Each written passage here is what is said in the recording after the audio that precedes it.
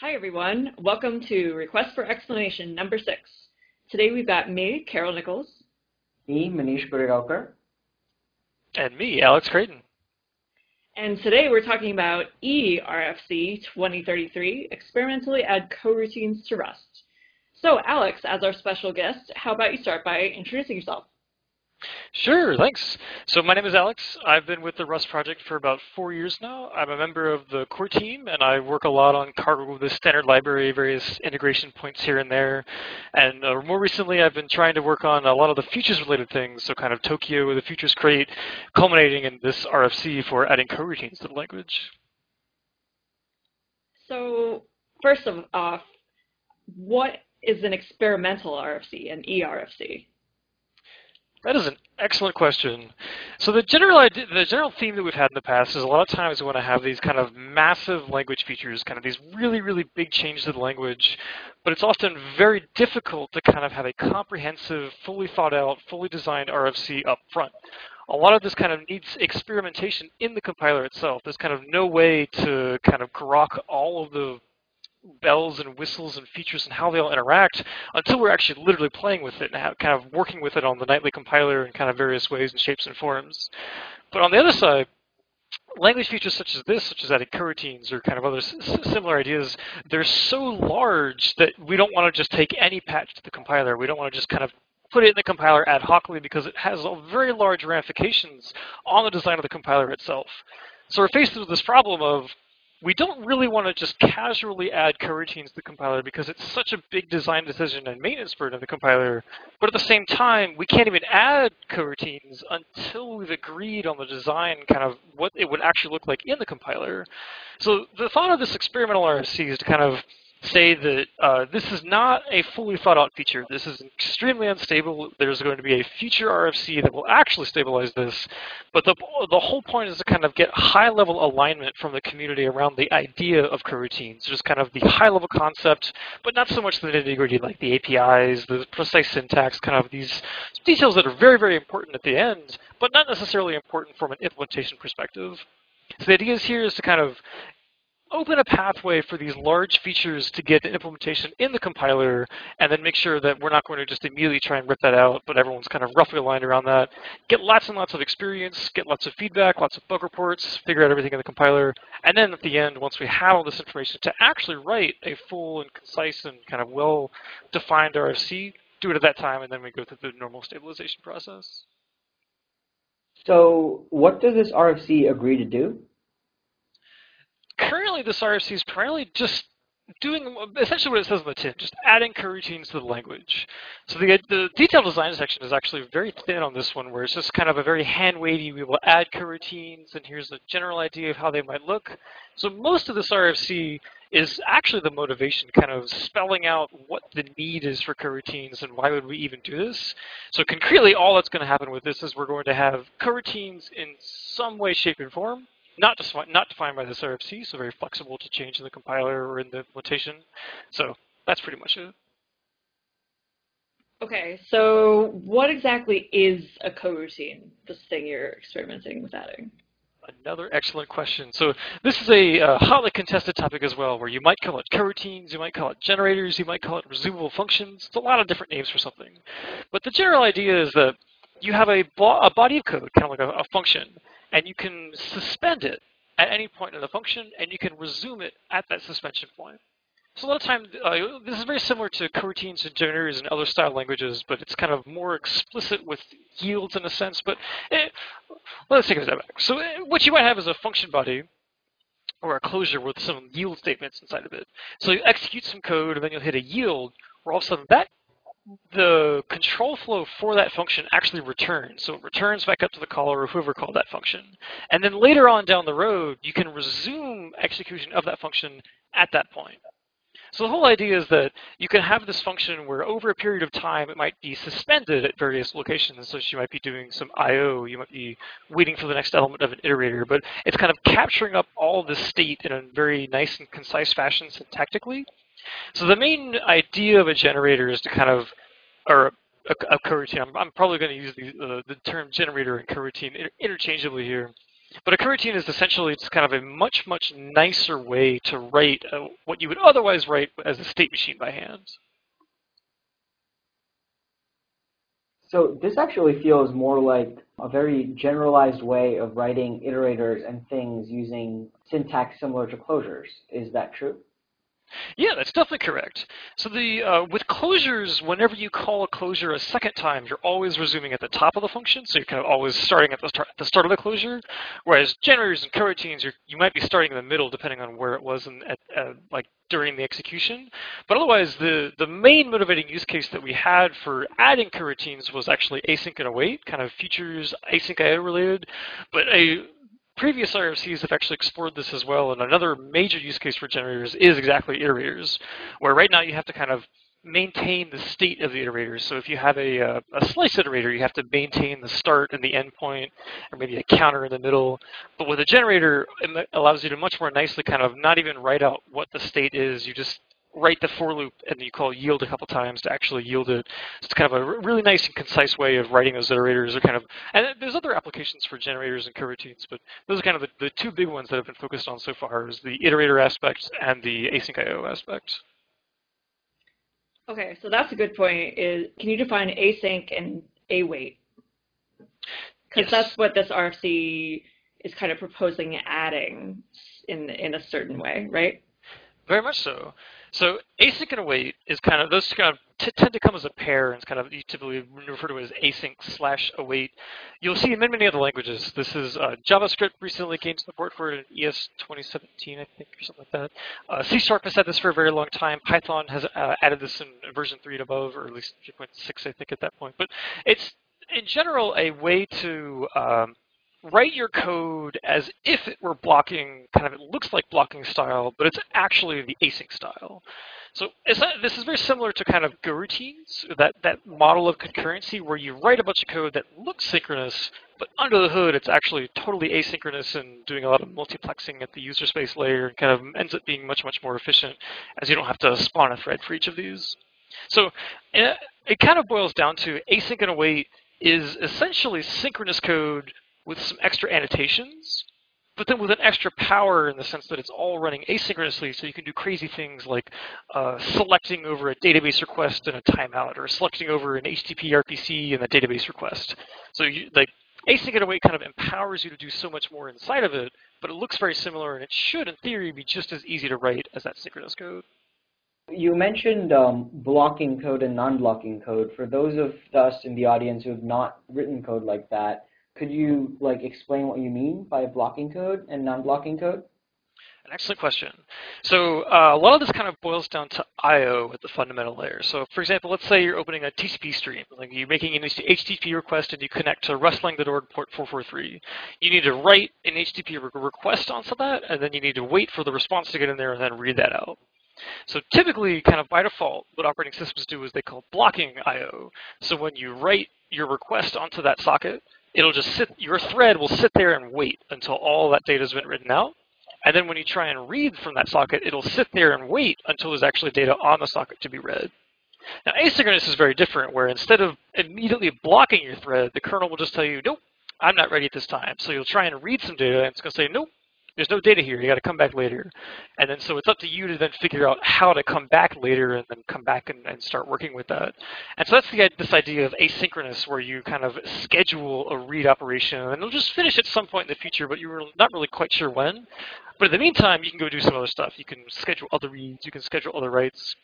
But the idea is that your code will either pause at that moment in time, which is blocking I/O, or it will return immediately saying that you can go do some other stuff in the meantime, and that's asynchronous I/O. On that note, we have a lot of terminology in this space. Like you already said, coroutines and generators are the same thing. But then you also have async, which is the async attribute that you're introducing in this RFC. But you also have async IO. You have the crates Neo and Tokyo. And it's not in futures, and it's not exactly clear what's doing what and how these all fit together, and which of these are the same thing and which of these are not. Could you go into that for a bit? That is a very good question, and you're not the only one to be suffering from this problem, because I also suffer from this. I get them all mixed up from time to time. But so in some sense, the kind of async world of working in asynchronous I/O, working with futures, working with these various operations, it actually is relatively inherently complicated, where there's a lot of different layers and there's a lot of different stuff going on. And so this is typically where a lot of languages or frameworks come with very heavyweight runtimes behind all this thing, behind these features. So what we're trying to do in Rust is kind of more of a abstract layering, kind of very thin layers to build up just these precise crates for these precise pieces of functionality. So the idea here is we have a lot of things right now, and we still don't have, we need to work a lot on this in terms of unifying them to give a nice coherent picture to end users. But in the meantime, it's kind of, you might not necessarily need every single piece all at once. You might only need some layers at a time. So working from the bottom of the stack up, asynchronous I/O is kind of just a term for general things where your I/O operations are not blocking. So this is where I was saying the kernel will immediately tell you this is not ready, and then it's up to you to figure out what to do after that. Now, it turns out that's actually really difficult to figure out what to do after that. But even just to start off with, just asking the kernel to do asynchronous I/O is very difficult in terms of portability and platform compatibility concerns. So the idea here is Mio is actually the first layer of all this. Mio is a very, very low-level library, which is essentially the thinnest layer over asynchronous I/O that spans all platforms. So Mio has a implementation on Linux, an implementation for OS X, for Windows, even for Fuchsia, and I think there's also, I've heard of a Redux one in the works. But so the idea is it's kind of just the bare bones cross-platform abstraction. So primarily what Mio is doing is giving you what epoll looks like on Linux. I won't really go too much into the details of that, but it's kind of just a fancy way of working with the kernel, but giving it to you in a cross-platform way where you don't have to worry about all these CFGs and all these platforms after that. So then moving up the stack, we start seeing Tokio and futures. So I guess I'll go on a separate tangent for a little bit with futures, which is not necessarily tied to I/O. So the futures crate is the foundation for kind of general asynchronous programming in Rust. Not necessarily asynchronous I/O, but also other asynchronous things like my other CPU is performing a computation and it's going to complete asynchronously with respect to me. And so futures is kind of a general abstract crate, which isn't dealing with Mio, not dealing with I/O, not dealing with OSs, none of that. But the major concept there is exactly a future, and then also embodied in streams, which are kind of sequences of values over time, and also sinks, which I don't get into a whole lot here. But a future is kind of you'll see this in a lot of different languages, where a future is essentially an object that is a sentinel for some other value that's going to be produced in the future. So for example, if you make an RPC, you'll get a future of the response of that RPC. So you want to count how many rows are in a database, so you have a future of an integer. If you make an HTTP request, you'll get a future of an HTTP response for once it actually finally comes in. So this is kind of a very general concept of working with values that will become available at a later date. But this, in turn, is the foundation for all asynchronous programming in Rust. Or at least that's what we've been going towards. So we have Mio, which is kind of this cross-platform abstraction of working with I/O, and we have futures, which is kind of the concept of values becoming available at a later date, kind of general abstract asynchronous programming. So this is when we start moving into the Tokio world, where Tokio Core, at the base of the Tokio layer, is the first thing that fuses futures and Mio. So what Tokio Core is essentially doing is basically giving you Mio, but where it looks like futures. So Tokio Core itself is not exactly the largest crate in the world. It's actually quite small. But the idea is that it's not giving you kind of raw Mio interfaces, which can be very difficult to work with and kind of juggling correctly. But rather, it's giving it to you in a very futures-style interface, which in theory is much more amenable and much more easy to work with. And so from there, you can start moving up the stack to get a bunch of the other Tokio crates, kind of various protocols input on top of there.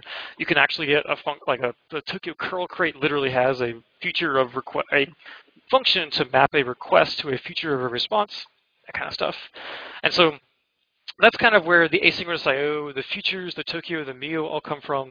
And then last thing we're talking about is async and await. And so this comes up where if you're writing your application with entirely futures, it actually becomes kind of unwieldy, where futures were primarily designed and kind of thought up to solve the callback hell problem of JavaScript, where you're attaching all these callbacks all over the place. So futures did a great job of that, but they're still not as nice as synchronous code. So what async and await is doing is allowing you to very, very easily define a future that looks almost exactly like synchronous code. So that's kind of a lot of that in a nutshell, but were there other particular pieces that I didn't quite cover there? Because I know there's a lot. Yeah, that's a lot there, but I that helped me a lot. I think I have a better idea of how all these pieces fit together now. Um, so kind of on a meta level, the beginning of this RFC says this RFC is intended to be relatively lightweight and bike shed free. Was it? God, no, not at all. Not even close. This was. So what kinds of discussions came up, and how did that change the RFC along the process? Right. So a lot of this was kind of discussing coroutines at a high level. Actually, well, let me take a step back from that. So the first thing this pulled back out of the closet was the discussion of one-to-one versus M-to-M, green threading versus native threading. All that came back up. So that was kind of not really what we intended to do, but kind of starting to rediscuss a lot of these priorities and kind of go over a lot of this again. But another primary alternative that this brought up was coroutines in a kind of more green threading style sense as opposed to the resumable generator style sense the RFC was proposing. So this is what libgreen was for those of you who were around with Rust in 2013, who I assume no one was. So what libgreen did was essentially the Go style concurrency, where you don't write anything down, but you're actually creating coroutines all the time. So you can just suspend a function at any one point in time, and it's kind of defined by the runtime whenever you do a blocking call. It just doesn't actually block. But the main definition of this was sort of a stack full coroutine versus the stack less coroutines that are proposed by this RFC. So that's actually one that was a distinction I didn't quite get into, but it's kind of the idea that a stack full with libgreen that we used to have, you have to allocate this big stack ahead of time to kind of swap in and out. It's kind of the shared state of where you were is that stack, just a big chunk of allocation. Whereas a stacked less coroutine is much more lightweight. There's no allocation. It's kind of precisely how large it needs to be, and that's what this RFC is proposing. So a lot of that was kind of discussed to kind of figure out which one do we want to start pursuing, because in a sense this RFC was a little broader than just adding coroutines to the compiler. It was also kind of how do we want to attack this goal for Rust in 2017. This Rust should be equipped for writing robust and high-scale servers. So it was a lot of debate about that and kind of which direction we want to go in and kind of what precisely the best way is. And there was some discussion about kind of the precise syntax of generators and all that, but we tried to mostly steer away from that in terms of that didn't necessarily have too much effect on the RFC itself. So I think overall, the RFC didn't change it a whole lot from the discussion, but it was kind of a lot of messaging to kind of say that all of these are valid ways to pursue this goal in Rust, and but this RFC represents sort of one way of moving forward to try and make progress towards this goal. And so the consensus was kind of eventually settling on this is not immediately stable. This will definitely be unstable for a future RFC to decide at a later date. But this is probably one of the highest value opportunities for making progress on this roadmap goal of 2017. I love that you have the exact wording of the roadmap goal memorized. That's actually because I'm looking at it right here on my screen. I would definitely not have that memorized. All right, so this RFC did eventually get merged, and it was merged to be like, okay, yes, we do want to do this experimentation. So how's it going? Another good question. So the initial motivation for actually writing this RFC was that the experimentation already existed. A contributor in the community, Zoxy, actually had this entirely implemented on a branch before he even wrote one line of this RFC, and that was fantastic. So basically what ended up happening was after this was merged, we just took that branch and made a pull request to the compiler, and so that's been going through a lot of reviews. It hasn't quite merged yet, but it should be getting pretty close to merging at this point, and we should start seeing, hopefully, coroutines on Nightly pretty soon. So how can people try it out? That's a difficult. It's a good question with a bad answer. So right now, the only way to test this out is to actually clone Zoxy's branch of Rust and then build Rust yourself. And most things that start off with go build Rust yourself is not a great way to get started. So my best recommendation for how to try this out would be to wait for this to land on Nightly. That in theory should happen in the next 2 or 3 weeks, and then you should just pull it in off of Nightly and start playing with it locally. And kind of there should be some at least short documentation in the compiler for how to use generators. But then also, if you want to primarily use this in terms of async and await, sort of that nice way to write a feature without actually writing a bunch of combinators and state machines, then there's actually a feature, there's a repository called Futures Await under my user on GitHub, and that one should be updated to the current version of this RFC, and as soon as that lands in Nightly, you should start being able to use async and await syntax on the Nightly channel with Rust. That's kind of a procedure macro to do everything for you. And so if people want to help move this forward, is there any way people can help with this? Would testing it out help once it's on Nightly? Very much so. So kind of the whole purpose of this experimental RFC and going through this process was to get something on the Nightly compiler where everyone is testing it, everyone's getting a lot of experience, we're getting lots of feedback, lots of bug reports. So that's exactly what we want, is for everyone to use it out. So as soon as this is on Nightly, I would highly recommend, if you're interested, to start playing around with the coroutines feature on the Nightly channel. So just write some iterators as coroutines, kind of develop those libraries and kind of see how the ergonomics play out, see how the syntax plays. Is it a kind of a nice feature to use? But also, if you're curious specifically for async and await, then I would highly encourage you to try out the Futures Await plugin. And so this is, there should be some documentation in the README for how to use it, and it'll definitely be Nightly only for quite some time. But any bug reports to help flesh out missing use cases there, kind of performance pitfalls or bugs in the generator implementation, all that would be very, very much appreciated. And so in theory, it's just wait a week or so, wait for this to land on Nightly, and then you can just start going hog wild with async and await, with coroutines as generators, kind of, or iterators, whatever you feel like. Awesome. That's pretty much all I have. I'm excited to try this out. Manish, do you have any closing thoughts, questions? No, this sounds awesome. I've wanted zero-cost, easy-to-write state machines for a while now, so it's great to see features you love from other languages becoming built into Rust in a very organic way that sort of makes sense within Rust instead of just being tacked on. I agree. One thing that really surprised me about this is that kind of, if you have asynchronous I/O today, you're kind of not considered a legitimate async runtime until you have async and await. This is kind of a essentially required feature for us to get the foot in the door of any company or maintain, because async and await ends up being so much more maintainable over time. It was just fascinating to see how quickly this is required to have kind of a nice experience when writing with features in async I/O.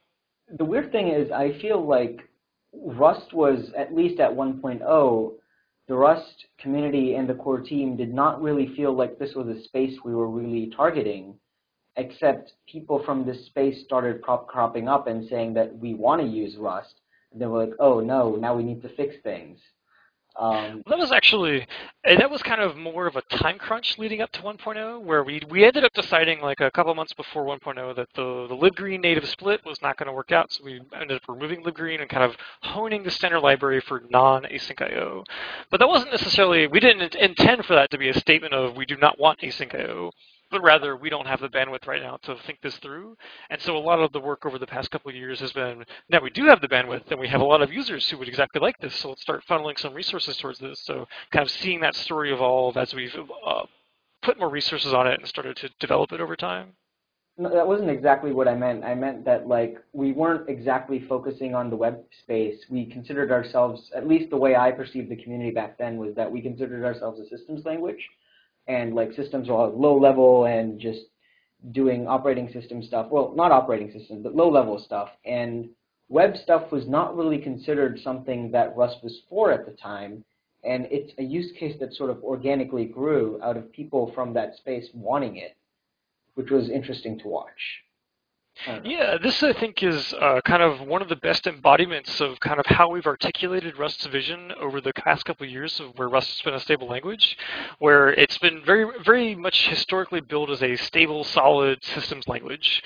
But we've kind of grown beyond that to saying Rust is, even if you're not interested in systems, then Rust is still a very, very highly desirable language for you, at least from my opinion. And a lot of that is kind of from the productivity aspect, kind of the fearlessness, where you can be so much more productive, you can do so many more things in Rust that's just so difficult to do in other languages. So tacking on concurrency, pulling in libraries from all over the place, having a large code base that's actually maintainable over years at a time. These kinds of things are tend to be very difficult to find all in one package in different languages, and Rust kind of very easily and well embodies that. So this kind of move towards, oh, maybe we're not just systems, maybe we're also kind of easy web services or kind of fast web services, that kind of style thing. Kind of see that evolve over time has been really fun and interesting to watch. I mean, isn't everything really a system? Everything runs on a CPU, and that's a system to me. Yeah. I think everything's a system, so Rust is good for everything. Well, thank you for being on the show. This is really awesome, and I'm excited to see how the experiments go. Awesome. Thank you so much for having me. And a reminder to everyone that if you have an RFC you'd like us to talk about, file an issue on our repo at request-for-explanation/podcast on GitHub.